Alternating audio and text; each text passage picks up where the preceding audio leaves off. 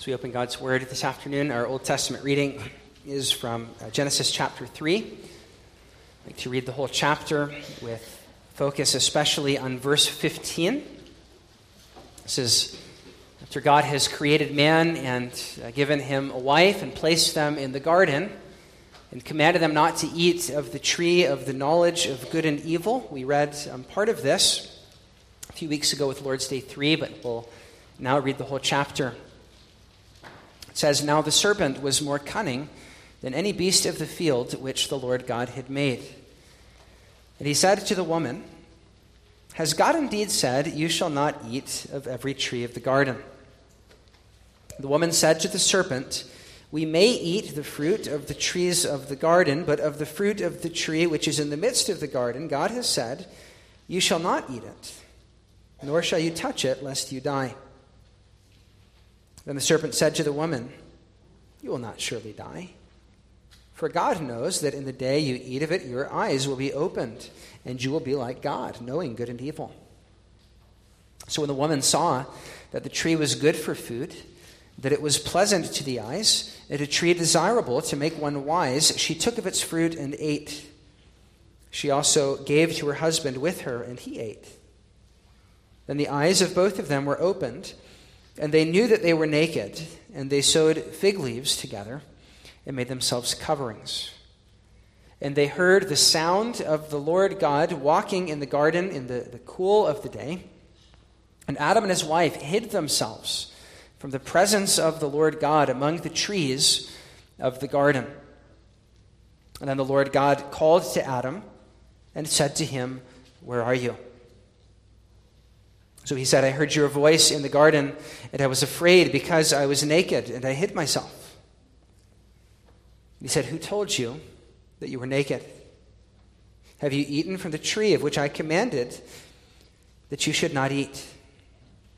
And the man said, 'The woman whom you gave to be with me, she gave me of the tree, and I ate.' And the Lord God said to the woman, 'What is this you have done?' The woman said, 'The serpent deceived me, and I ate.' So the Lord God said to the serpent, 'Because you have done this, you are cursed more than all the cattle, and more than every beast of the field. On your belly you shall go, and you shall eat dust all the days of your life. And I will put enmity between you and the woman, and between your seed and her seed. He shall bruise your head, and you shall bruise his heel.' To the woman he said, 'I will greatly multiply your sorrow and your conception. In pain you shall bring forth children. Your desire shall be for your husband, and he shall rule over you.' And to Adam he said, 'Because you have heeded the voice of your wife, and have eaten from the tree of which I commanded you, saying, you shall not eat of it, cursed is the ground for your sake. In toil you shall eat of it all the days of your life. Both thorns and thistles it shall bring forth for you, and you shall eat the herb of the field. In the sweat of your face you shall eat bread till you return to the ground, for out of it you were taken. For dust you are, and to dust you shall return.' And Adam called his wife's name Eve, because she was the mother of all living. Also for Adam and his wife the Lord God made tunics of skin and clothed them. And the Lord God said, 'Behold, the man has become like one of us, to know good and evil. And now lest he put out his hand and also take of the tree of life and eat and live forever. Therefore the Lord God sent him out of the Garden of Eden to till the ground from which he was taken. So he drove out the man, and he placed cherubim at the east of the Garden of Eden, and a flaming sword which turned every way to guard the way to the tree of life." Can I draw your attention to verse 15? "Spoken to the serpent, I will put enmity between you and the woman, and between your seed and her seed. He shall bruise your head, and you shall bruise his heel." Or other translations, "He will crush your head, you will bruise his heel." So we see that the promised one, the one spoken of in Genesis 3:15, will crush the head of the serpent, which is a theme that we see running all throughout the Bible. We'll consider that theme especially this afternoon, all the way into Revelation, which we'll read of now from Revelation chapter 12. I'm reading the first 12 verses, Revelation chapter 12.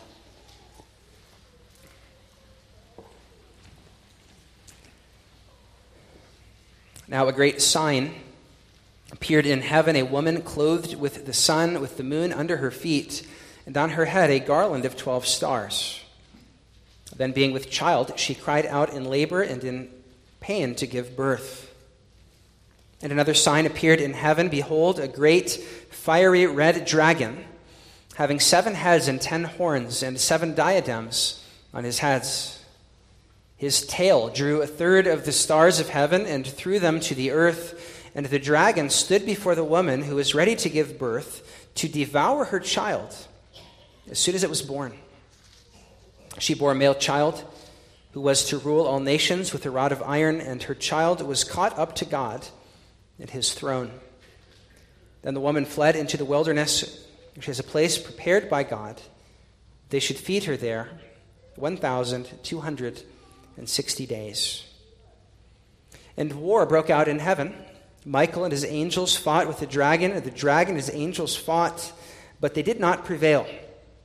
Nor was a place found for them in heaven any longer. So the great dragon was cast out, that serpent of old, called the devil and Satan, who deceives the whole world. He was cast to the earth, and his angels were cast out with him. Then I heard a loud voice saying in heaven, "Now salvation and strength and the kingdom of our God and the power of his Christ have come. For the accuser of our brethren, who accused them before our God day and night, has been cast down. And they overcame him by the blood of the Lamb and by the word of their testimony, and they did not love their lives to the death. Therefore rejoice, O heavens, and you who dwell in them. Woe to the inhabitants of the earth and the sea, for the devil has come down to you, having great wrath, because he knows that he has a short time."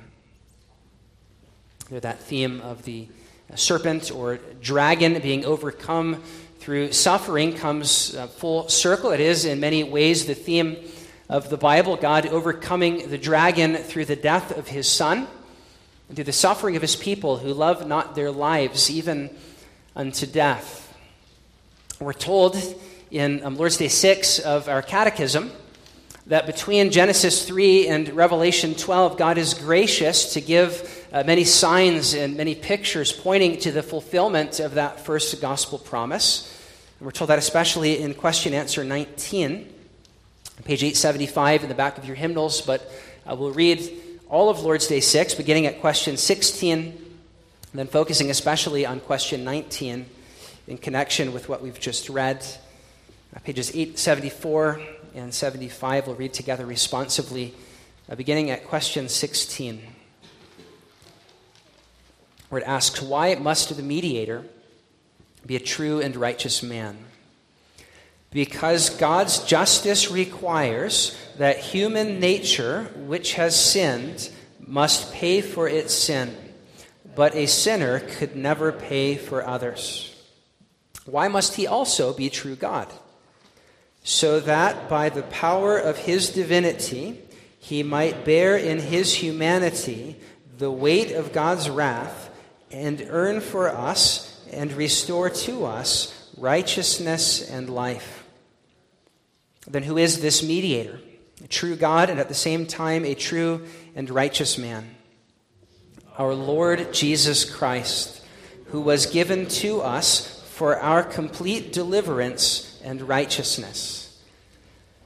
And finally, question 19, how do you come to know this? The Holy Gospel tells me God himself began to reveal the gospel already in paradise. Later, he proclaimed it by the holy patriarchs and prophets and foreshadowed it by the sacrifices and other ceremonies of the law. And finally, he fulfilled it through his own beloved Son. Beloved, those first three questions we somewhat dealt with last week as Reverend Hamstra preached about Christ the mediator, who is a true and righteous man, yet also true God. which both Lord's Day 5 and Lord's Day 6 really focus on. And so in our time together this afternoon, I'd like to give our attention to question 19. How do we come to know this good news? How is the good news of this divine yet human mediator who is righteous and who restores to us righteousness and life, how is that good news revealed to us? How do we come to know this? And the answer the Catechism gives is that it's not just in one or two places, but is revealed all throughout the Scripture. That the principal point the Bible makes is this good gospel news. That God reveals it already in paradise. That's what we read of in Genesis 3:15. He then proclaims it by the holy patriarchs and prophets and even foreshadows it, even gives us pictures pointing to what he will do in the sacrifices and ceremonies of the law. The Catechism is making the point that good gospel news in Genesis 3:15, revealed yet dimly, would be progressively illumined throughout the rest of the Bible. It would be something like a seed that would be planted in the ground and then sprout forth until the flower of the gospel would burst forth in the fullness of time. That's what I want to do this afternoon, is look at Genesis 3:15 and these twin themes of the serpent being stricken and of the heads of his seed being crushed, and trace these two themes throughout the Bible to see the beauty of God progressively revealing this plan of salvation in a way that causes the whole storyline of the Bible to focus on what God would do through his Son. We'll look first at the skull-crushing seed of the woman in the garden, then in the law, and then in the prophets, both the former and latter prophets, and then in the writings, and finally in the New Testament, tracing this theme through these 5 sections of God's Word. And my hope is that you will come away amazed at the beauty of God's unfolding plan of redemption.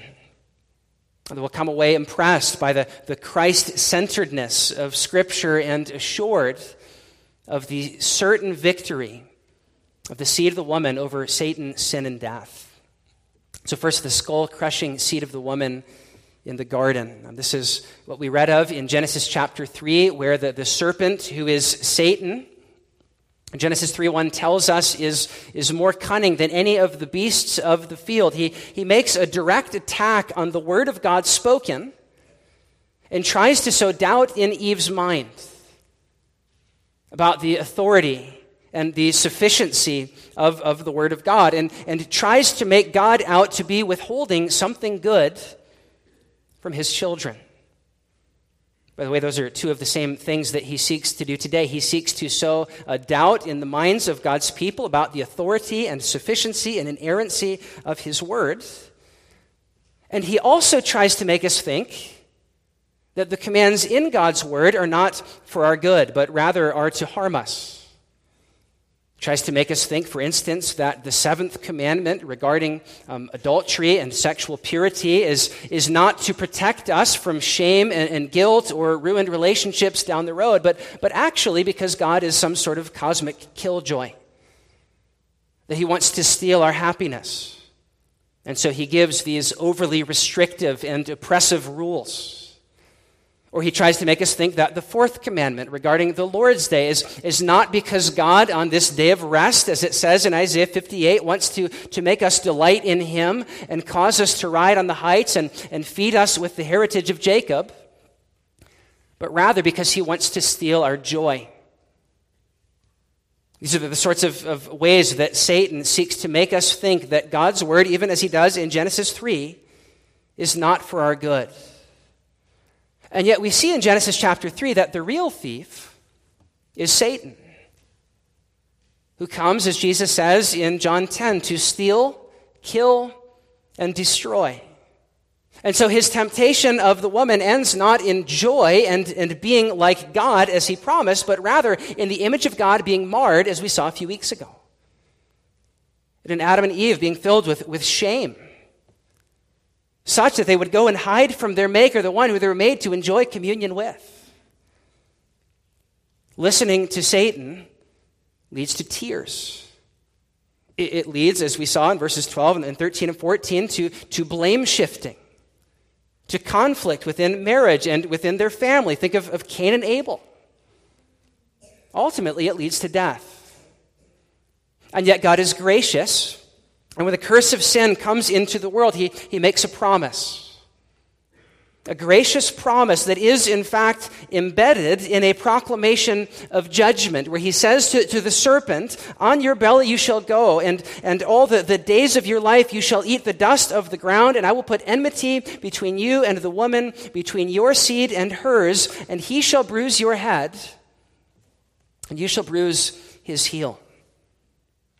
Notice already in that first gospel promise how the grace of God and the justice of God are not at odds. We've heard in the last few weeks a little bit about the judgment of hell, or last week about God's judgment in Job 27.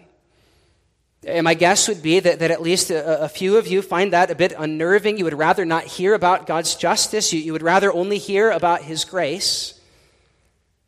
But I want you to see how the inauguration of the covenant of grace in Genesis 3:15 begins with a promise of judgment. The two are not at odds. But in fact, God reveals his grace through the judgment of his enemy. And so from the very beginning of the covenant of grace here in Genesis 3:15, where God's people have sinned and he must now relate to them in grace, his gracious, condescending promise contains a promise of the judgment of the serpent.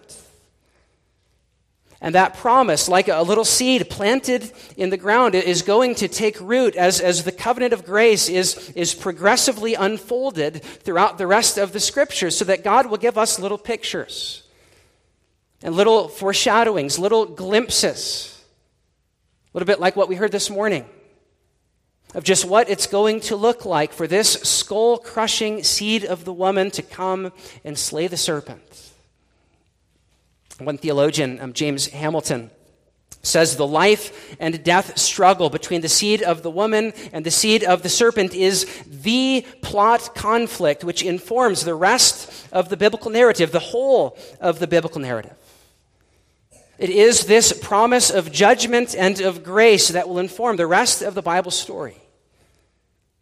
That's why the church fathers called this verse in Genesis 3 the proto-evangelium, the first gospel promise, which already informs the very next chapter, Genesis 4, where there is this conflict between the two seeds. You think of Cain, who is seed of the serpent, and Abel, who is the son of the promise. The seed of the serpent, first mentioned in Genesis 3:15, refers not to literal snakes, but to people like Cain, who, as you read through Genesis 4, you see that his actions incur God's curse in the same way the serpents did. And you see that from a number of different parallels between Genesis 3 and Genesis 4 that if we had more time, we could look at. And then the Bible then goes on to trace the genealogy of Cain in Genesis 4 over and against that of Seth in Genesis 5, who was born after Abel dies. And it says that God appoints for Eve another seed. And the Bible then goes on to trace these two lines. Genealogies are not insignificant. The rest of the Bible's storyline traces the ongoing battle between the snake's offspring and the woman's. That, by the way, is what's going on in Genesis 6 when the sons of God intermarry with the daughters of man. That is intermarrying between the seed of the woman and the seed of the serpent, which brings about the judgment of God in the flood. Reminding us that if these two seeds are in conflict, then we must not marry with those whom we're at war with, nor should we date them. This theme of the conflict between the seed of the woman and the seed of the serpent, it continues on into the law and into the prophets. So what I want to do is take this theme that is introduced in the garden and now trace it through each of these sections of Scripture to show how all of God's Word is leading to the fulfillment of that first promise in Christ. And so first in the law, or next in the law, those first 5 books of Moses. I'll give you 2 examples. As the promised line narrows to the family of Shem in Genesis 9 and 10, and then to Abram in Genesis 12. And God makes a promise to Abram that his descendants will be as numerous as the stars in the sky, and they will inherit the promised land. Remember, he then says, but they will only inherit that after 400 years of affliction in a foreign land. So that eventually leads Abram's descendants into Egypt, where now the seed of the serpent takes the form of wicked Pharaoh, the Egyptian taskmasters who blaspheme God's name. And you see this in Exodus chapter 7, where God demonstrates his power over Pharaoh by having Moses' staff turn into a snake that then swallows up the serpents of Pharaoh's magicians. In fact, it is the case that in ancient Egypt there was serpent worship. And so God is here taunting Pharaoh and his gods and saying, I will swallow you up. Which is exactly what happens at the crossing of the Red Sea, where it says in Exodus 15, 11, and 12 that God stretched out his hand and the earth swallowed them up. Which actually the psalmist picks up on in Psalm 74, referring to Pharaoh as Leviathan the serpent, saying, you divided the sea by your strength, you broke the heads of the sea serpents in the waters, you broke the heads of Leviathan in pieces. The Bible in Exodus 15 and Psalm 74 interprets the crossing of the Red Sea as an initial fulfillment of Genesis 3:15. It is a crushing of the serpent's head. And then God leads them through the wilderness, eventually to the promised land. But before they get there, there is another evil king who seeks to bring about the destruction of God's people. On the plains of Moab, just across the Jordan River from the Promised Land, King Balak hires a sorcerer of sorts named Balaam to curse God's people instead of bless them. He hires him to try to get him to do what the serpent did, to bring about God's curse. But God will not allow Balaam to curse, and so the words that come forth out of his mouth are words of blessing. Words of blessing that contain allusions back to the Garden of Eden and to the promise that was given to Abraham and to the promise of Genesis 49 given to Judah that the scepter will not depart from his line. And in all of these ways that the promises and prophecies of Balaam are alluding back to these earlier promises, it is showing us that what Balaam is saying is part of the development of that Genesis 3:15 promise. Leading up to the grand climax of Balaam's oracles, where he says in Numbers 24 that he sees in the latter days a star that would come forth out of Jacob, a scepter, that is a royal image of a king that would rise out of Israel, who would deliver his people by crushing the foreheads of Moab and destroying the sons of pride. It's Numbers 24:17, that great messianic promise that the rabbis and the church fathers loved to quote, where God promises that the Moabites and the Edomites and the Amalekites, the totality of the serpent seed, will be crushed by the one who would come to restore us to righteousness and life. The unfolding promise then continues in the prophets. And when we speak of the prophets, you think of Jesus in Luke 24, speaking of how all these different areas of Scripture point to him. When we speak of the prophets in the Old Testament, there are the former prophets and the latter prophets. So the former prophets are those books of history like Joshua, Judges, Samuel, and Kings. And in those were given a number of prophetic pictures, a number of little foreshadowings of the crushing of the serpent's head. In the book of Judges, once the people are in the land and are then invaded by Canaanites, in Judges 4, it says that the commander of the Canaanite army, one named Sisera, says that he is killed by a woman named Jael, who hammers a tent peg into his skull. And then in the next chapter, as Deborah the prophetess sings of this victory, she says, speaking of Jael, she crushed his head. It's a little bit less clear in the New King James, but in the ESV, Judges 5:26 reads, she crushed his head, she shattered and pierced his temple. And a double allusion back to Genesis 3:15 and Numbers 24, another fulfillment of the head of the serpent seed being crushed. We keep reading just a few chapters later in Judges 9, Abimelech, the son of Gideon, reveals himself to actually be like Cain, the seed of the serpent, by killing his 70 brothers and seeking to make himself king. But God defeats him, and the way that he does is by a woman up on the top of a tower dropping a millstone that lands on his head. Judges 9:53, crushing his skull. Do you hear the allusion back to Genesis 3? Do you hear it repeating itself over and over? And not only do we see this theme of heads crushed, but also of serpents slain. 1 Samuel 11, when Israel is first given a king in that next stage of redemptive history, the very first enemy to come against them is an Ammonite king named Nahash, which literally means snake.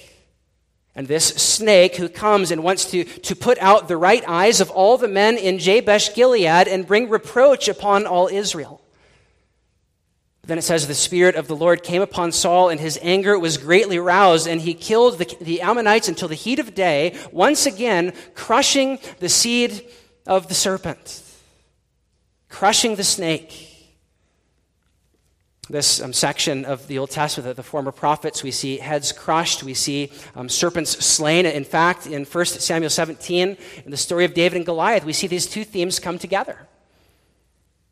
As that Philistine giant is described in 1 Samuel 17:5 as being armed with a coat of mail, which is to say, scaly armor like a snake. That's how the NASB or NIV or CSB translate it, scaly armor. The author is hinting by its description of Goliath that he is seed of the serpent.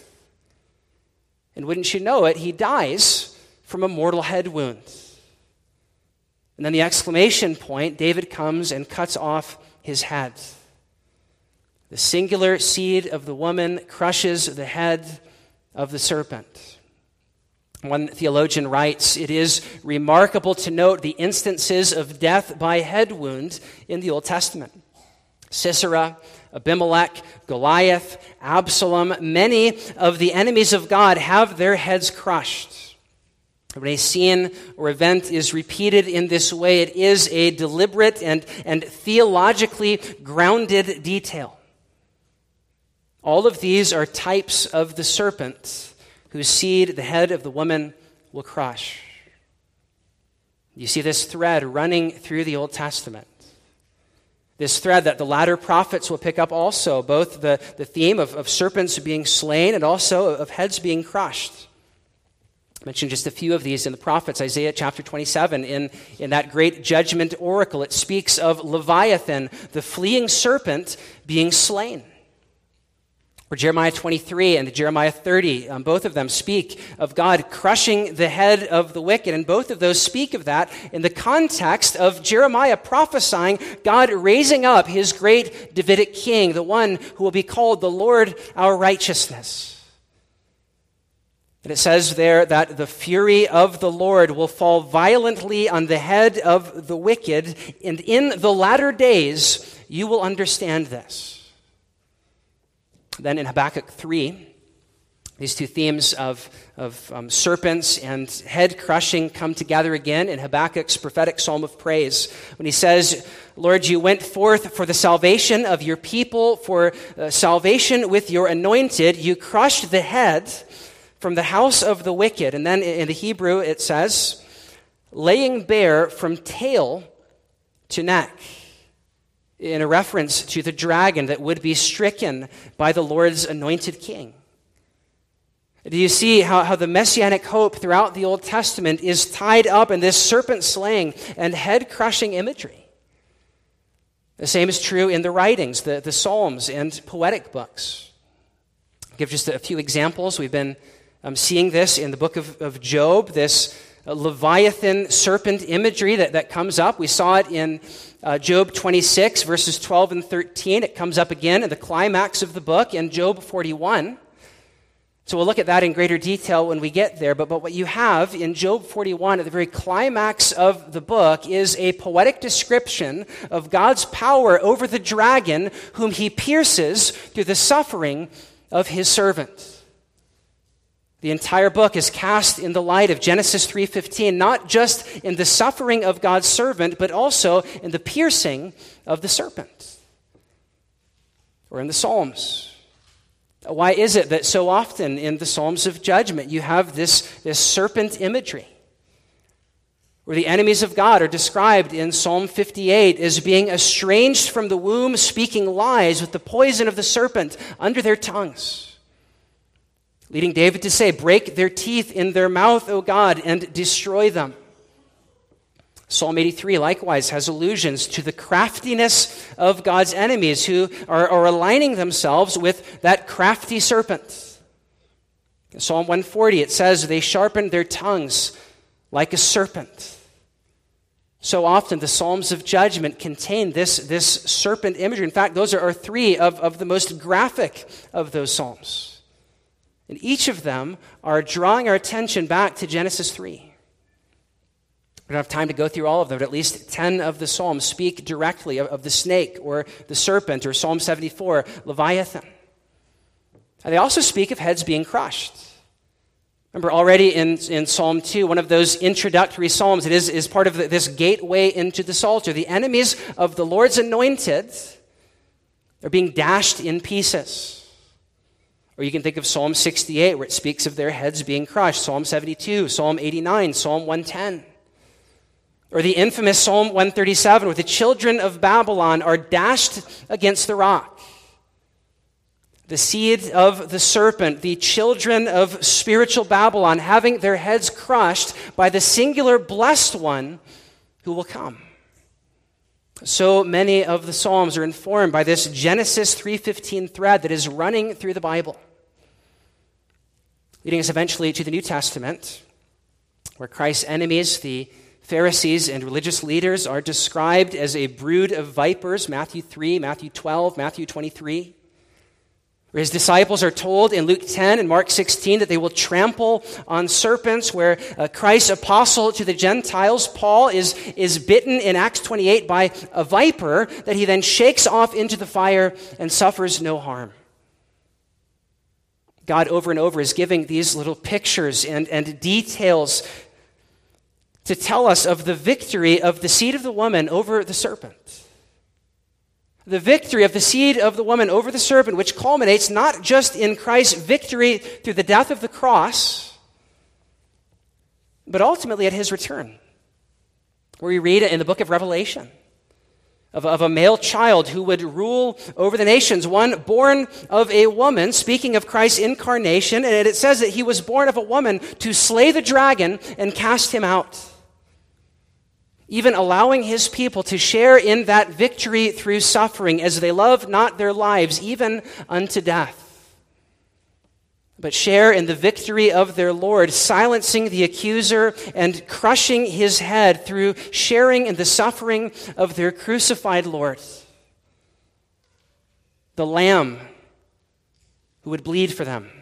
It speaks of in Revelation 12, and all this is why Paul says in Romans 16:20 that the God of peace will soon crush Satan under your feet. Do you see this theme that permeates the pages of the Bible? How this mediator was promised in Lord's Day 5 and Lord's Day 6, the one spoken of in Genesis 3, God not only reveals in the garden, but proclaims through the holy patriarchs and prophets and in the law and historical books and prophetic writings, both through prophecy and typology and prophetic foreshadowing, which show us over and over and over that God will raise up a deliverer to crush the one who brought us into the misery of Lord's Days 2 through 4. And this judgment, this salvation through judgment is good news. Good news that Lord's Day 6 wants us to see is revealed on every page of the Bible. Luke 24 does the same thing. John 5:39. Over and over showing us that this is the theme of the Scriptures. Christ's victory over Satan through suffering. So let me give you just 5 brief applications as you think about this head-crushing seed of the woman theme revealed from Genesis to Revelation. First, as we consider this, we should be impressed by the Christ-centered nature of the Bible. That the Bible is fundamentally God's revelation of this mediator, that it is fundamentally a messianic document, and that's why running through it from Genesis to Revelation are these allusions over and over to that original promise of this mediator.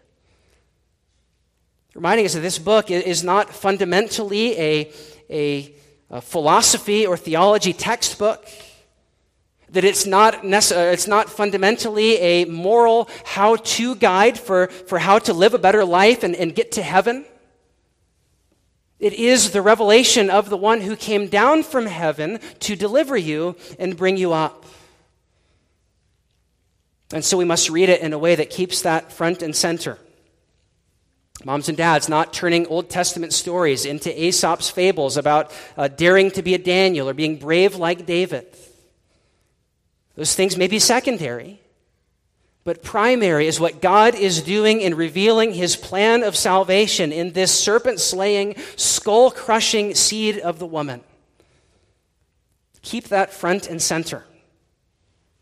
By the way, just as an aside, it's interesting as you study the development of liberal theology, particularly in Germany in the 19th century, the attempts that are made to moralize the Old Testament stories in a way that de-emphasizes these biblical theological themes. Because if we can make these Old Testament stories not about Christ, but fundamentally about how we can be better people, how we can share our lunch like the boy in the multiplication of the loaves, or how we can be brave like Daniel or like David.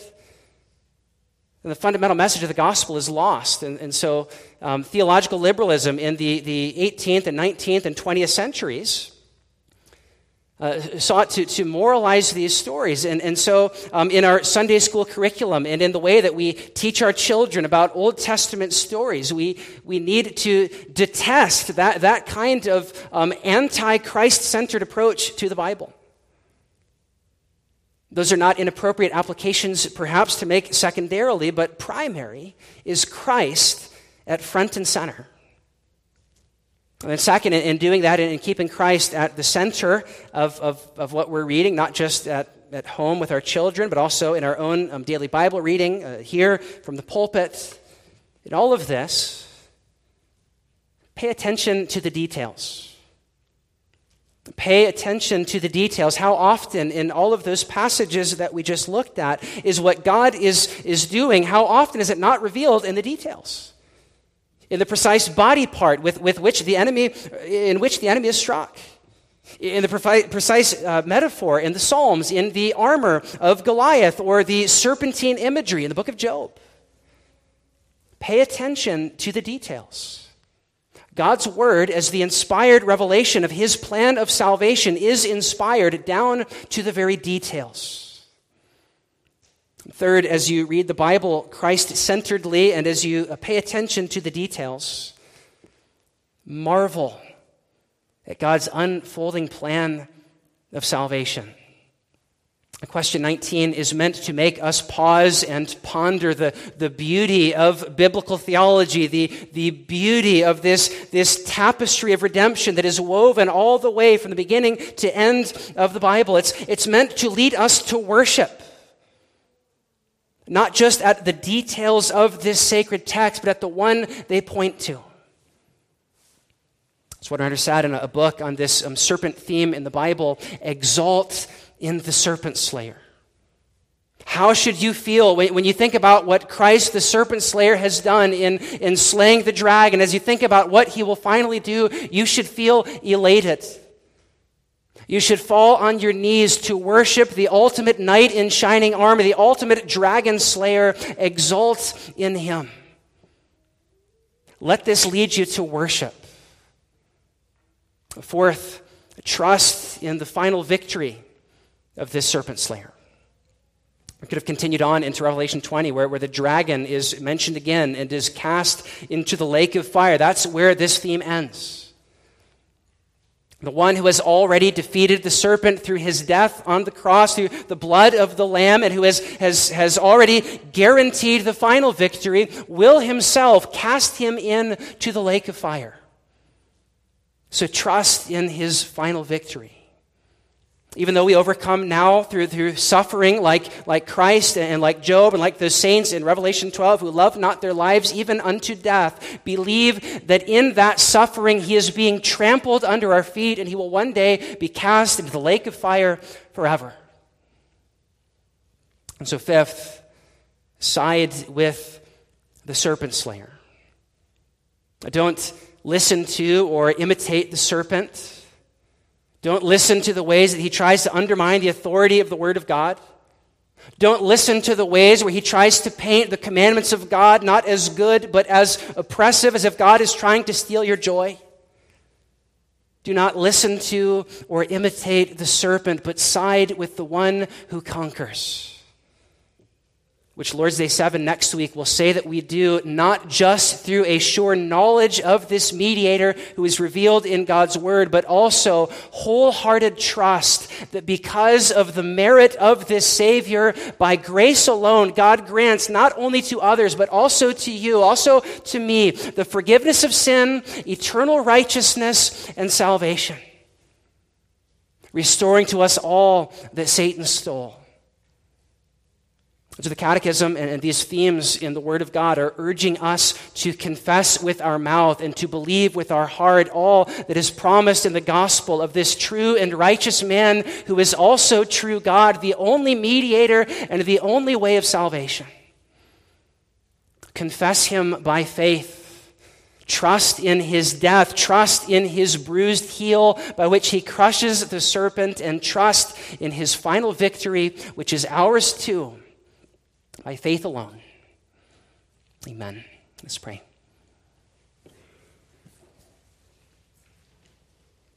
Father in heaven, we are amazed as we stand and consider your words. We thank you for it, every promise contained in it, which is yes and amen in Christ. Lord, we pray that you would help us to respond to this word in true faith, that you would help us to respond to it with grateful praise, exalting in all that Christ has done in defeating Satan, sin, and death, and winning our salvation. Lord, we thank you and praise you for all that he's done. We thank and praise you for the blood of the Lamb by which the dragon is overcome. We thank you for his bruised heel, his pierced side, for his suffering and agony by which the serpent is crushed, by which our sins are paid for. Lord, we pray that as we respond now in song, you would help us to respond in a way that is fitting, with grateful praise for all that you have done through this mediator. We pray in Jesus' name.